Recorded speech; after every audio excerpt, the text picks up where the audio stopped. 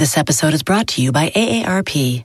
18 years from tonight, Grant Gill will become a comedy legend when he totally kills it at his improv class's graduation performance.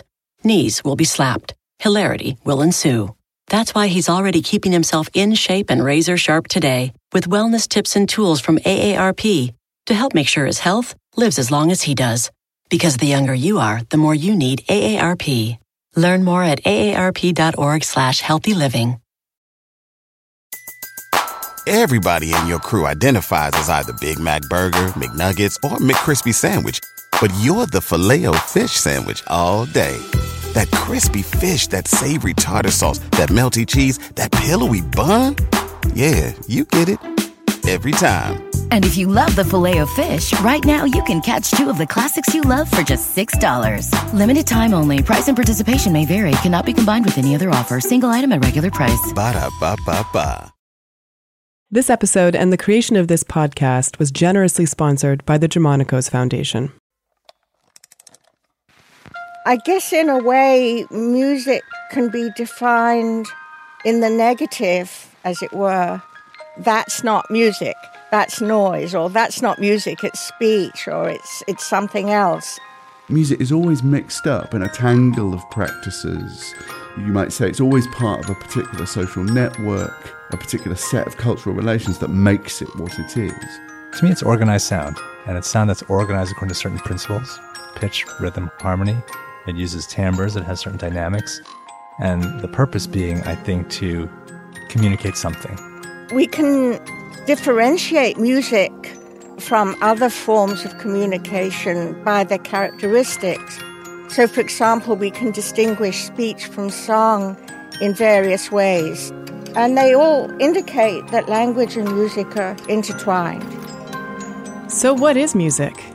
How would you define it? Or does it defy definition? Does defining it take away some of its magic? These are the kinds of questions we're going to be exploring on this, the first season of Cadence.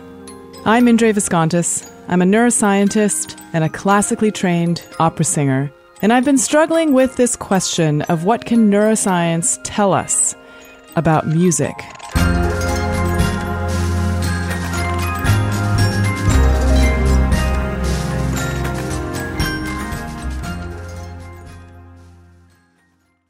Maybe it's because I'm a Libra. Or maybe it's because my dad was an engineer and my mom a conductor. Not the trained kind, the musical kind. But I've always been pulled in two seemingly opposite directions. I love the comforting rigor and rationality of science, and the freedom and passion of music. So for most of my career, I kept these two sides separate, not wanting to tarnish my science with fluffy artsy thinking, and not wanting to sterilize my musical performances with too much reductionism. For the most part, I found academic articles on musical topics kind of boring and irrelevant from an artistic standpoint. I couldn't see how understanding sound waves in such detail would make me sing more effectively. Or the articles that did sound interesting tended not to be rigorous enough to pass my high scientific bar. But recently, things have started to change. So I'm starting this podcast so that I can explore the intersection between music and science. Music is ubiquitous and diverse and powerful, and I'm excited to see just how much we can learn about the mind with music as the microscope.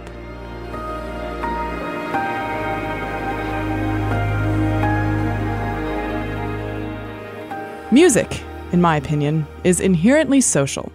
Filling my living room with music immediately makes me feel less lonely and more connected, even when I want to be alone. And I use music to communicate thoughts and feelings that I don't have words for. So I don't think this journey would be as interesting or as fruitful if I were going it alone. The voices you heard at the top of the show are ones that will return again and again throughout this first season. You heard from Diana Deutsch. She's a pioneer in music cognition research at the University of California in San Diego. Nicholas Matthew, a musicologist at the University of California in Berkeley. And Charles Lim, an otolaryngologist who studies the brain basis of musical improvisation and who surgically restores hearing in people who are deaf at the University of California in San Francisco. 3 very different perspectives whose thoughts will be joined by many others from many different walks of life. You'll hear from scientists, physicians, musicologists, musicians, composers, and many others. In each episode, we'll delve deeply into a topic, but over the course of the season, we'll also be following some stories, checking in with regular guests. Like some of my musician friends who are about to release their first album or who are struggling with things like dystonia. My 2-year-old son, who's in a critical period of auditory learning. I'm going to try to train him to have perfect pitch. And patients who are struggling to make sense of sound, having lived without it for many years. But first, let's get back to the questions I posed at the top of the show. How should we go about defining music? After all, science begins with definitions. When I asked Diana Deutsch how she would define music, here's what she said. We can differentiate music from other forms of communication by their characteristics. So, for example, we can distinguish speech from song in various ways. So, for example, vowels in song tend to be flat and so don't wobble around very much, whereas speech instead consists of gliding tones. And vowels in song tend to be longer than the vowels of speech, and so on. So, in general, we can tell whether we're hearing speech or whether we're hearing song, though there are a number of types of communication that fall at the boundary between the two. We have religious chants, we have incantations, there's opera recitative, and then there's tone languages, whistle languages, and of course, much rap music. And they all indicate that language and music are intertwined. And yet there are a lot of people who would say rap music isn't music, or, opera recitative, well, that's not music. The music comes in the arias. And it seems that people sort of have an emotional reaction and have the sense that music is something other. I guess in a way, music can be defined in the negative, as it were, better. As you say, you could say that that's not music, that's noise, or that's not music, it's speech, or it's something else. It sounds as though people are expressing their view of what they think music is. And of course, different people have different views.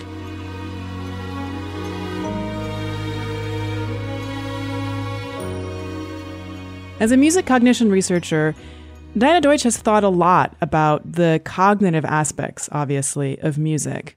But what about the physical aspects? That's where I wanted to turn to Charles Limb. Charles Limb is an otolaryngologist, he's a surgeon, he's also a musician himself and an aficionado of musical instruments, among other things. And he's really passionate about understanding how it is that the brain processes music. In his opinion, it's not really in the ear, it's in the brain. I guess for me, I start with a simple definition because I think all of the more complex definitions don't work that well. To me, it's organized sound, and it's sound that's organized according to certain principles: pitch, rhythm, harmony. It uses timbres, it has certain dynamics, and the purpose being, I think, to communicate something.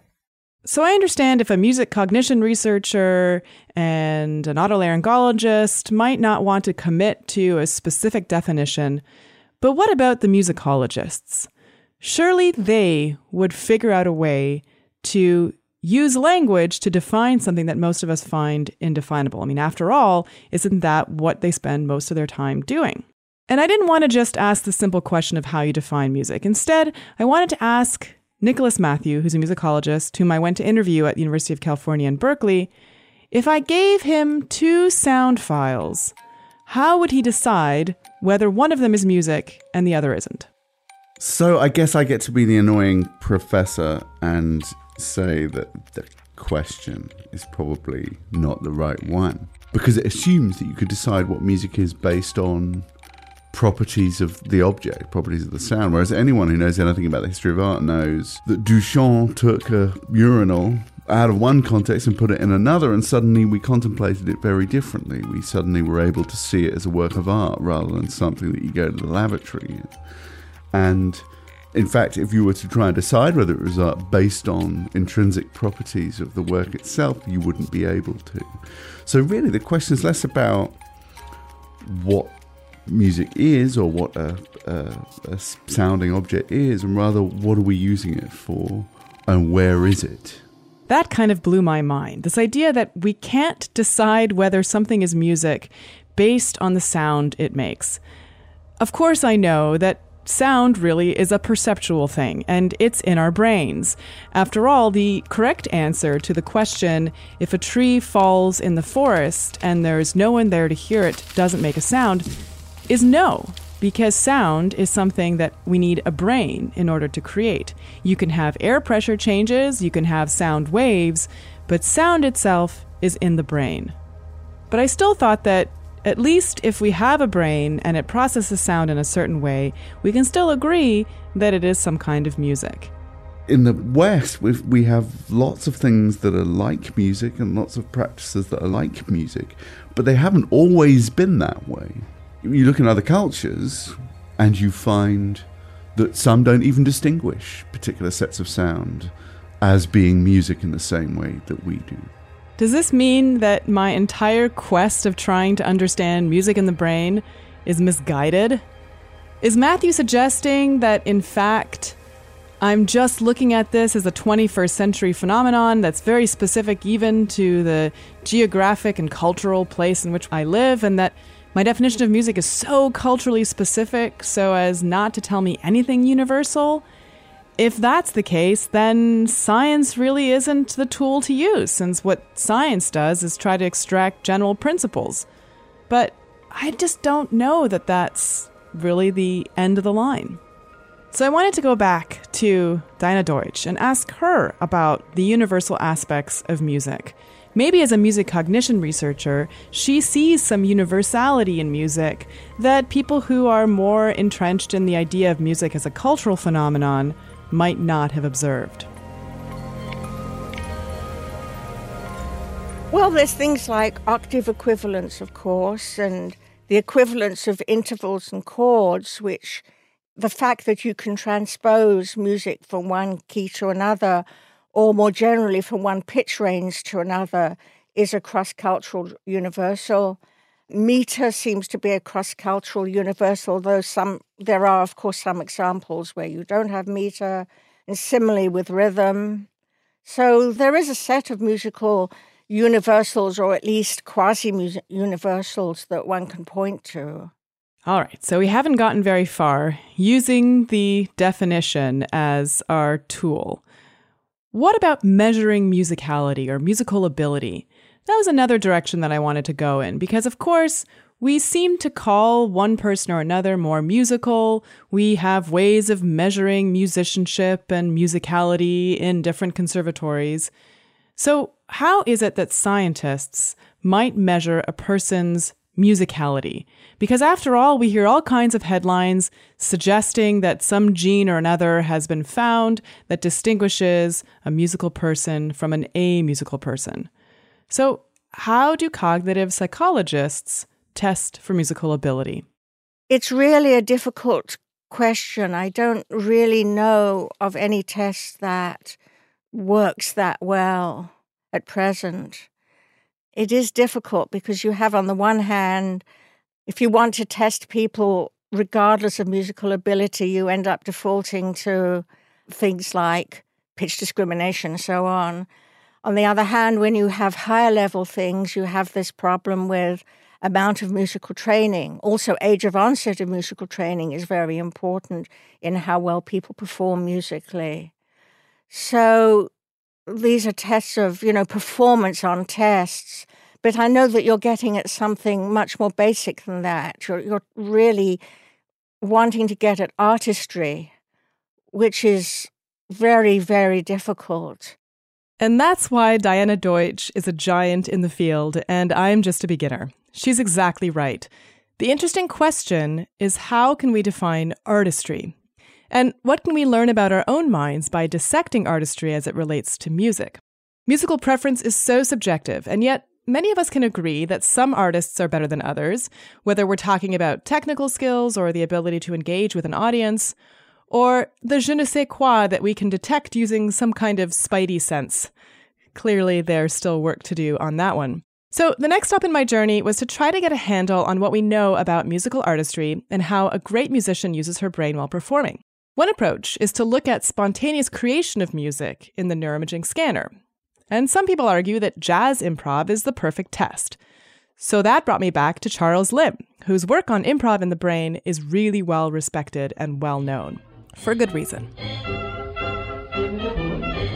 Well, I guess the first thing I would say is that it is possible. It's possible to study high-level jazz improvisation or any improvisation if you have, I would call it, we use the term ecologically valid paradigm, but what we really mean by that is if you use a method that's sort of faithful to the art itself. Because science labs are not the most conducive environments or contexts to genuine artistic creation. And so I think that working with a musician or an artist that is exceptional at what they do really makes it easier, because a highly trained jazz expert whose bread and butter is amazing improvisation doesn't really find it that hard to improvise when they're getting their brain scanned, for example. And so we found that when a musician is improvising, their brain changes a great deal. There's a huge functional change between the improvising creative brain and the memorized or rote brain. And I think that the main changes are in what we call the prefrontal cortex of the brain. And so that's the part of the brain that really separates humans from animals. One way to describe what we found is that we have a generalized shutdown of conscious self-monitoring processes during creative improvisation, and then in some cases an increase or heightened activity in these sort of autobiographical, self-reflective areas. That's a lot to think about, and we are near the end of episode 1. So I'll come back to some of these ideas later in the season, and we'll look at some of the other studies that Charles has done on improvisation that can tell us a little bit more about what's different in jazz improv, what's different when people have different emotions that they're trying to portray, and even how jazz improv and classically trained musicians' improvisations have different neural signatures. I want to go back to a poster presentation that I saw at the 2015 Society for Music, Perception, and Cognition meeting in Nashville. There, I met a student who was presenting some work on jazz improvisation, and unlike the idea that most of us have, that it's all about spontaneity and online creation, his work suggests that there are definite rules that can distinguish good from bad improvisations, and they're simpler than you might think. Here's Nat Kondish-Schultz. You'll hear the buzz of the conference in the background. When we think about improvisation as opposed to composition, so in improvisation you're creating music on the spot, you're inventing it, whereas composition you're playing something you've already memorized kind of idea. We tend to focus on how those are different creative processes. It's a different way of creating music. What I'm focusing on here is how is the music that we create actually different? And if you're listening to somebody else, can you tell, are they improvising or are they composed? Are they ending up coming out different? And what I've been looking at is that they are different, and actually there's stylistic reasons. So one of the first things I've seen is the improvisation goes much faster. When you're improvising, people like to go fast. There's a lot of the really fast, kind of showing off, kind of speedy. You think of guitar soloists just going crazy, playing tons of notes. That's a first sign that this is improvisation. It's not something that was pre-composed.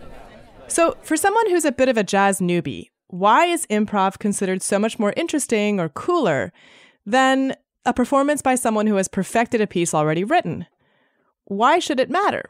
Well, one of Nat's findings was that the faster the improvised passage was played, the more impressive people found it. I think part of what people find really appealing about improvisation is it seems so amazingly magical how difficult it is, It's just, you watch them improvise and it's like, wow, it's so amazing that they can just create this stuff. So I think when we kind of go faster, we're kind of showing you not only can we do this, we're going really fast, and that's just sort of enhancing this sort of sense of the virtuosity of it. Okay, so freedom. Freedom is important. We can compose that in, though, and even if it's fake, we can still sound impressive and spontaneous. He even found that you can take a repeated phrase, and if it's played slowly, people think that it's composed and then memorized and less interesting. But you take the same note pattern, speed it up a lot, and all of a sudden people think it's being created on the spot, and they find it more impressive. There's really a continuum between purely improvisation and purely composed. And when we're improvising, we're often in the middle ground somewhere. Kind of my takeaway is that that's not really what matters, whether it really is or isn't. What matters is whether it sounds like it is to us. Because if it sounds like improvised, it just makes it seem more passionate and more interesting and more immediate in a way that composition doesn't. Okay, so even improvisation is not a pure measure of musical artistry. But we do like to feel as though we're in the process of watching someone create music on the fly. We're impressed when we feel like we are present when it happens. And that brings me back to the question that led me on this journey in the first place. How does music connect people? Why is it more impressive and more amazing to be in the presence of someone who is creating music on the fly than to just be at home listening to a recording? After all, music is a universal across cultures and civilizations. It can cause riots, change minds, comfort suffering. It's part of the vast majority of our rituals. It's effective social glue.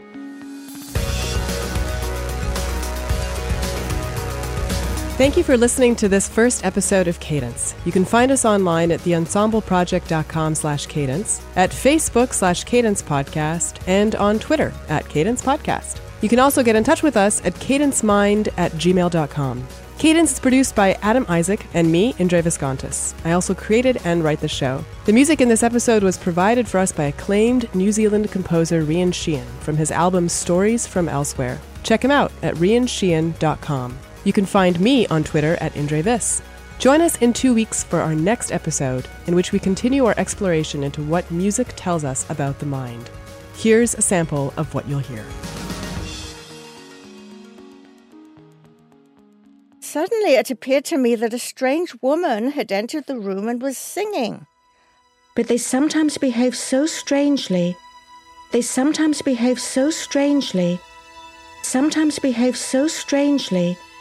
Sometimes behave so strangely. After glancing around and finding no one there, I realized that I was hearing my own voice repeatedly producing this phrase. But now, instead of hearing speech, it seemed to me that a sung melody was repeatedly spilling out of the loudspeaker. So the phrase had perceptually morphed from speech into song by the simple process of repetition.